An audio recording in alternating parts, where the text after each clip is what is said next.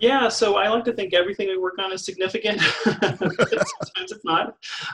So we have been working to kind of redesign the way senior living is done, basically in the country.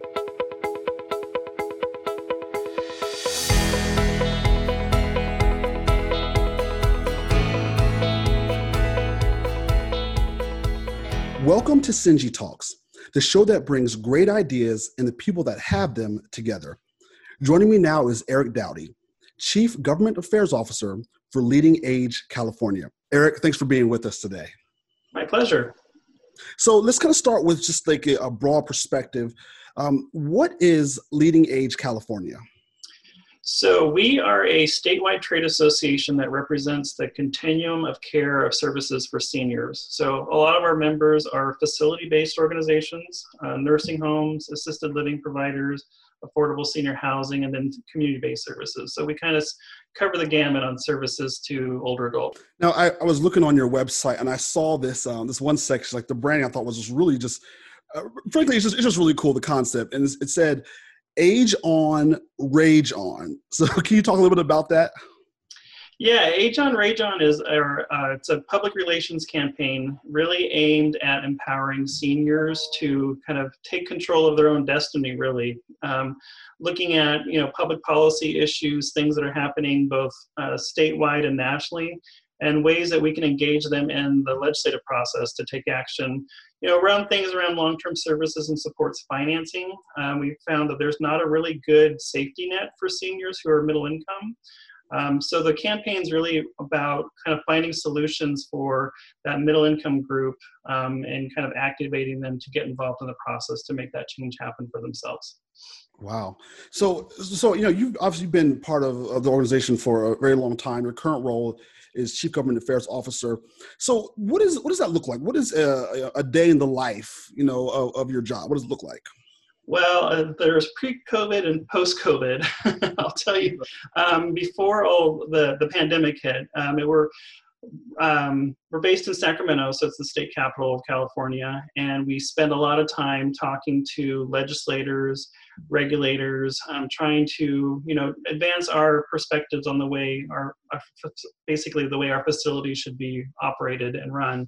And then also the way we're serving seniors in general. There's a lot of cross-cutting policy initiatives that are being discussed right now, particularly in California. We've got a thing called the Master Plan for Aging that is really going to be the roadmap of how we serve the older population for the next 20 years. So we've been really involved in that. So it's a lot of stakeholder discussion, a lot of engagement with policymakers, and just troubleshooting for our members too, if they come up with problems or issues related to anything government related, whether it's a reimbursement question, it's how do we access financing for building affordable senior housing. We kind of run the gamut on that kind of thing. Wow, that sounds like it's really a lot of different moving parts in terms of what your organization does. So looking at let's go at a macro perspective. What do you think the long-term impact will be in terms of the senior care industry, because of how people have had to adjust with the pandemic?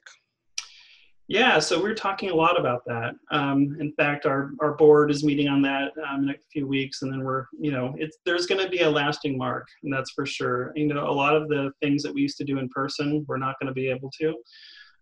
We're talking about meetings, whether we go forward virtually, having the discussions that we used to have in person. We have a lot of committees that meet quarterly. We've got our board that meets in person. We're doing that all on online platforms. So whether we're using a video conferencing tool or Sinji or something along those lines, the technology has become much more important into future planning. So from the association's perspective, we're going to be using a lot of online tools, and then our members, they're nursing homes, they're retirement communities. They're not used to having to do all this technology. They're even incorporating a lot of that into their businesses because they have to be able to have their residents interact with each other. That's one of the reasons why you choose a retirement community, because you're among your peers. So we've seen them pick up a lot of technology tools just to interact, within a single campus. Hopefully that's going to change and they're going to be able to interact more with each other. But it was interesting to see how everyone just kind of immediately picked up the online technology and started working with it. So that's excellent too. So, so in terms of going staying with the same vein of the pandemic, are there any important things that you wish people knew or understood in terms of with the seniors in dealing with the pandemic? Yeah, I think, I would just caution people on it's a horrible disease. It's really virulent, and it's, people do recover. So it's not, we have residents in their 90s, 100s that have recovered from the virus. So it's not by any means a death sentence. But I think, what you hear in the media, it might be a little overblown, but it's, something you definitely need to take seriously. But, it is a recoverable disease, and it is something that, everything that the CDC is putting out as far as wearing face coverings, and you're really protecting the seniors among us the most, since that's really been hitting seniors most hard during the pandemic. So wearing a face mask, it protects you, but it also protects, your 80, 90-year-old grandmother. So please do it. Yeah, and I think that's one of the big things, because especially when we first heard about the disease and we were kind of all just kind of discombobulated about what to happen. You had some people, you're looking at different states, people were just out partying or saying, "Hey, I don't need to wear a mask because it doesn't affect young people." At first, that's what they were saying. We're realizing, hey, it's not about you. It's about taking care of the other people, the elderly population or the young kids who might have a weaker immune system, who can't fight it off as well. So I definitely agree with what you're saying in that capacity. So let's go back a little further, and let's talk more about you as well. So you've been with the organization for over 20 years. So are there any particular projects that you've been involved in that you would consider just really significant, maybe even just on a personal level? Yeah, so I like to think everything we work on is significant, but sometimes it's not. So we have been working to kind of redesign the way senior living is done, basically, in the country. Some of that has been around kind of focusing on community-based alternatives. Nursing homes are a vital part of the system, but I think there's a big appetite for people to live in the community. So a lot of the work we've done, there's things we call continuing care at home, where you have services basically in the home for as long as you need it, and then you can move into a community if you'd like. And then we're also working on something new. It's actually the state initiated this, and we see a really good prognosis for it. It's basically called long-term care at home. So it's bringing a lot of the services that you'd find in a nursing home that you would access there into the community and into the home, as kind of like a home health benefit plus something, plus hospice, plus coordination of care, home modifications. It could go pretty broad and be, a total replacement for a lot of the nursing home placements that you might otherwise have to have. So I think those are the big areas, is like kind of seeing the way the sector is evolving, and then kind of creating, opportunities that really fit with what people want to do and how they want to age. So I think that's the big projects that we're the most supportive of and most appreciative of. Do you find that more people are leaning towards, or really more interested in the home care setup opposed to going to a nursing home with the broader community? Yeah. There's some research done. I think AARP did a study early on that really showed there's an overwhelming desire to stay in home as long as possible. So you see a lot of services, kind of like if you're a Medi-Cal, we call Medi-Cal in California, it's the Medicaid program. There are services you can access to get services in the home, or you can pay for it privately, but that middle income, there's not really a whole lot of options. So we've been working on we call it's not a very sexy name, it's long-term services and supports financing, but it would provide one of those benefits. So the benefits being, you could use it at home if you want to, if that's where you want, or if you're in a retirement community that you love, that's your home, and you can access those benefits there. But it's really meant to kind of help the middle market. Wow. Now, I know specifically that with your role, It requires the execution of strategic plans, including, I know there's multi-million-dollar grants. You guys are also using the Sinji tools. So which Sinji tools is your organization using? So yeah, we're using the online community. We had been working with a competitor, I guess, prior to this, and we transitioned over to Sinji after a brief experiment with Google Groups that did not go very well. But we found that Sinji is really, it hits the mark on, it doesn't offer crazy expansive options that are completely useless to a lot of our members. We just wanted a tool that could basically allow our members to talk to each other, us to push out information in real time. And we really love the online tool for that because it allows that engagement with each other, which as an association is really important, especially our nonprofit community, because all of our members are nonprofit. They have that very collaborative spirit. So they're always wanting to talk to each other about, whatever they're experiencing, sharing best practices. So it's hits the perfect mark between kind of allowing that collaborative without too much that kind of get in the way of, people kind of looking at the interface and going, what do I do with this? It's very clean and slick. So that's why we're on the online forum. Excellent. So I know sometimes, with the senior population using new technologies or receiving information, different types of software and apps can be challenging. Have you had to deal with that in terms of using the Sinji and then with the way your organization is using it? Has that been any type of issue? Yeah, actually, the use of it's not been an issue really at all. I mean, it's intuitive enough to know that, if you're comfortable using email, like if you just hit reply to a message, it's going to populate where it needs to populate. You don't have to log in. And the thing, our members are kind of password adverse. They hate having to deal with passwords. So if they are able to just click into the forum without having to use that password, which Sinji allows you to do, it really helps with the online interactions because people don't have to remember 500 or so passwords that they use to access our services. So it's really, that's one of the key features that also drew us to it. It was really interesting. Okay. So what was it like in your office before you started using the online community? Well, we basically sending out one-way information. So we're basically blasting out information and hoping that people hear.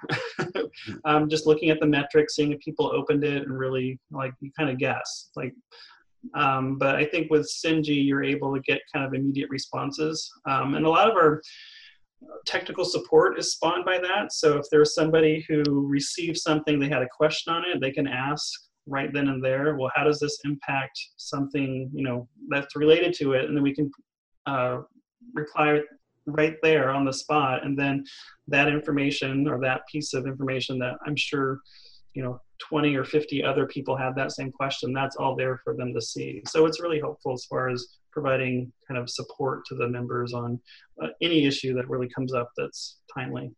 What I love about that you mentioned is that there's you have the internal side of things where, you're utilizing the software, people are using it, but also supporting the members as well, which ultimately that's the big aspect of it, is make sure that the members are receiving, quality service.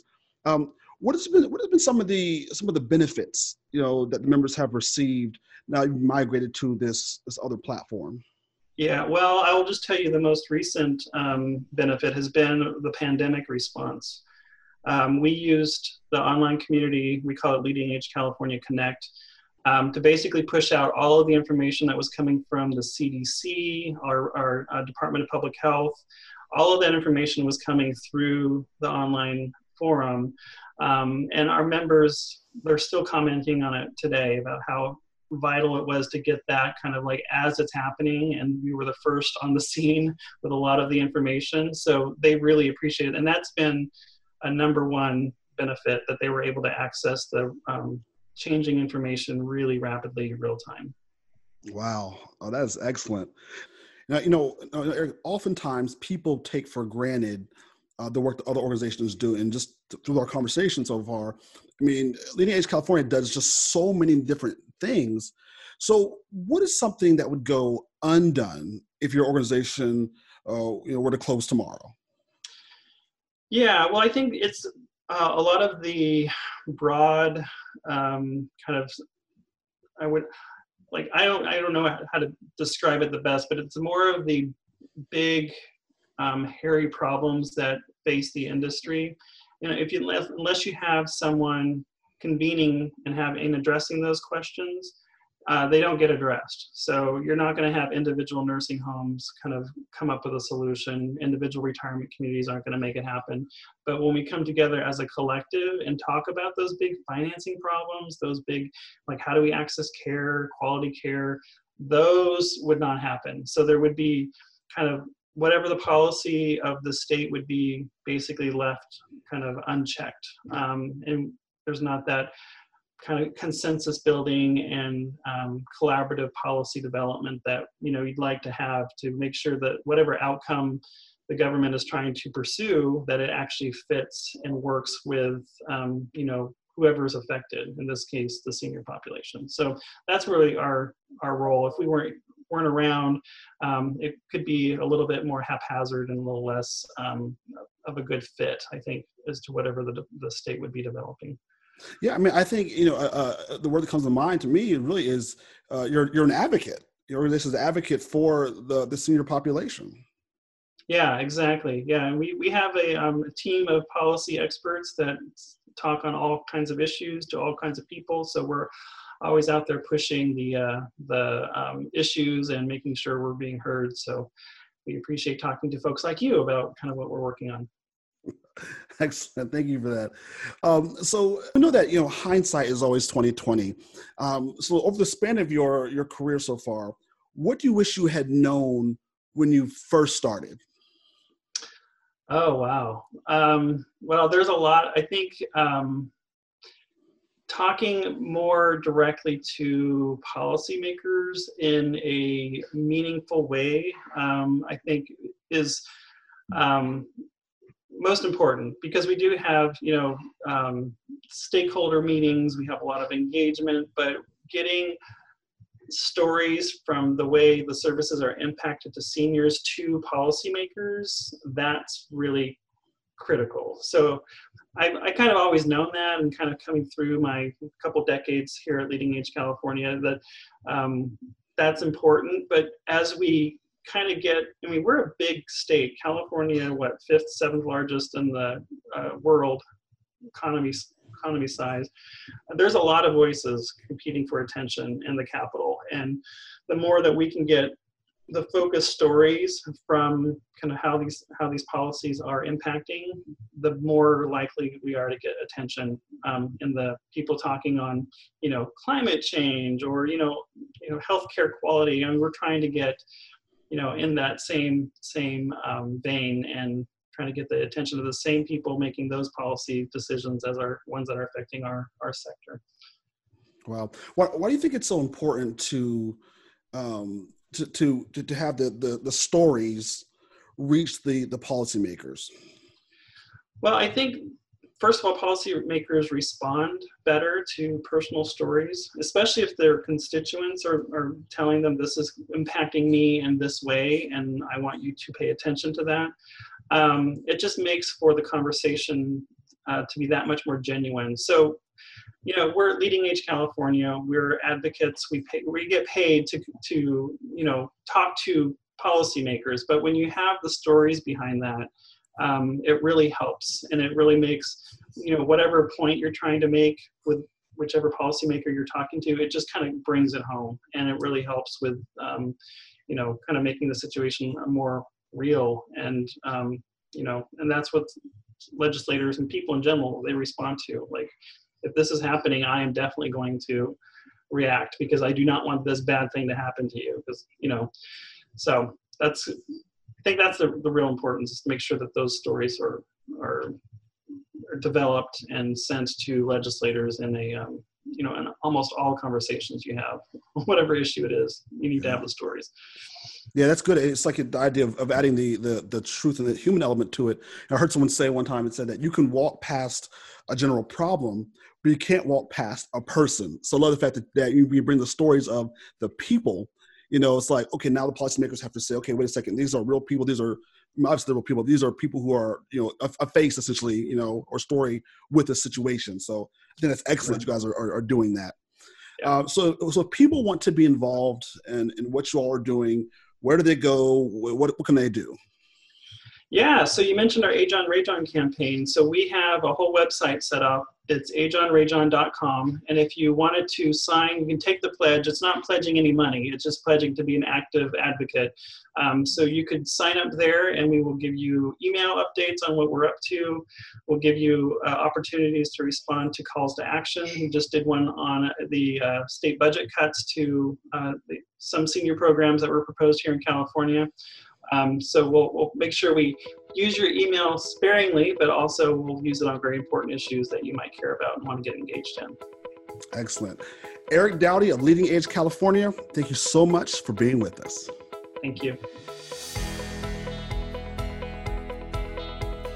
If you are looking for more great interviews like this one, or tools to build your organization's online community, be sure to visit our website, Synji.com. We'd love to connect with you. And thank you again for joining us on this episode of Synji Talks.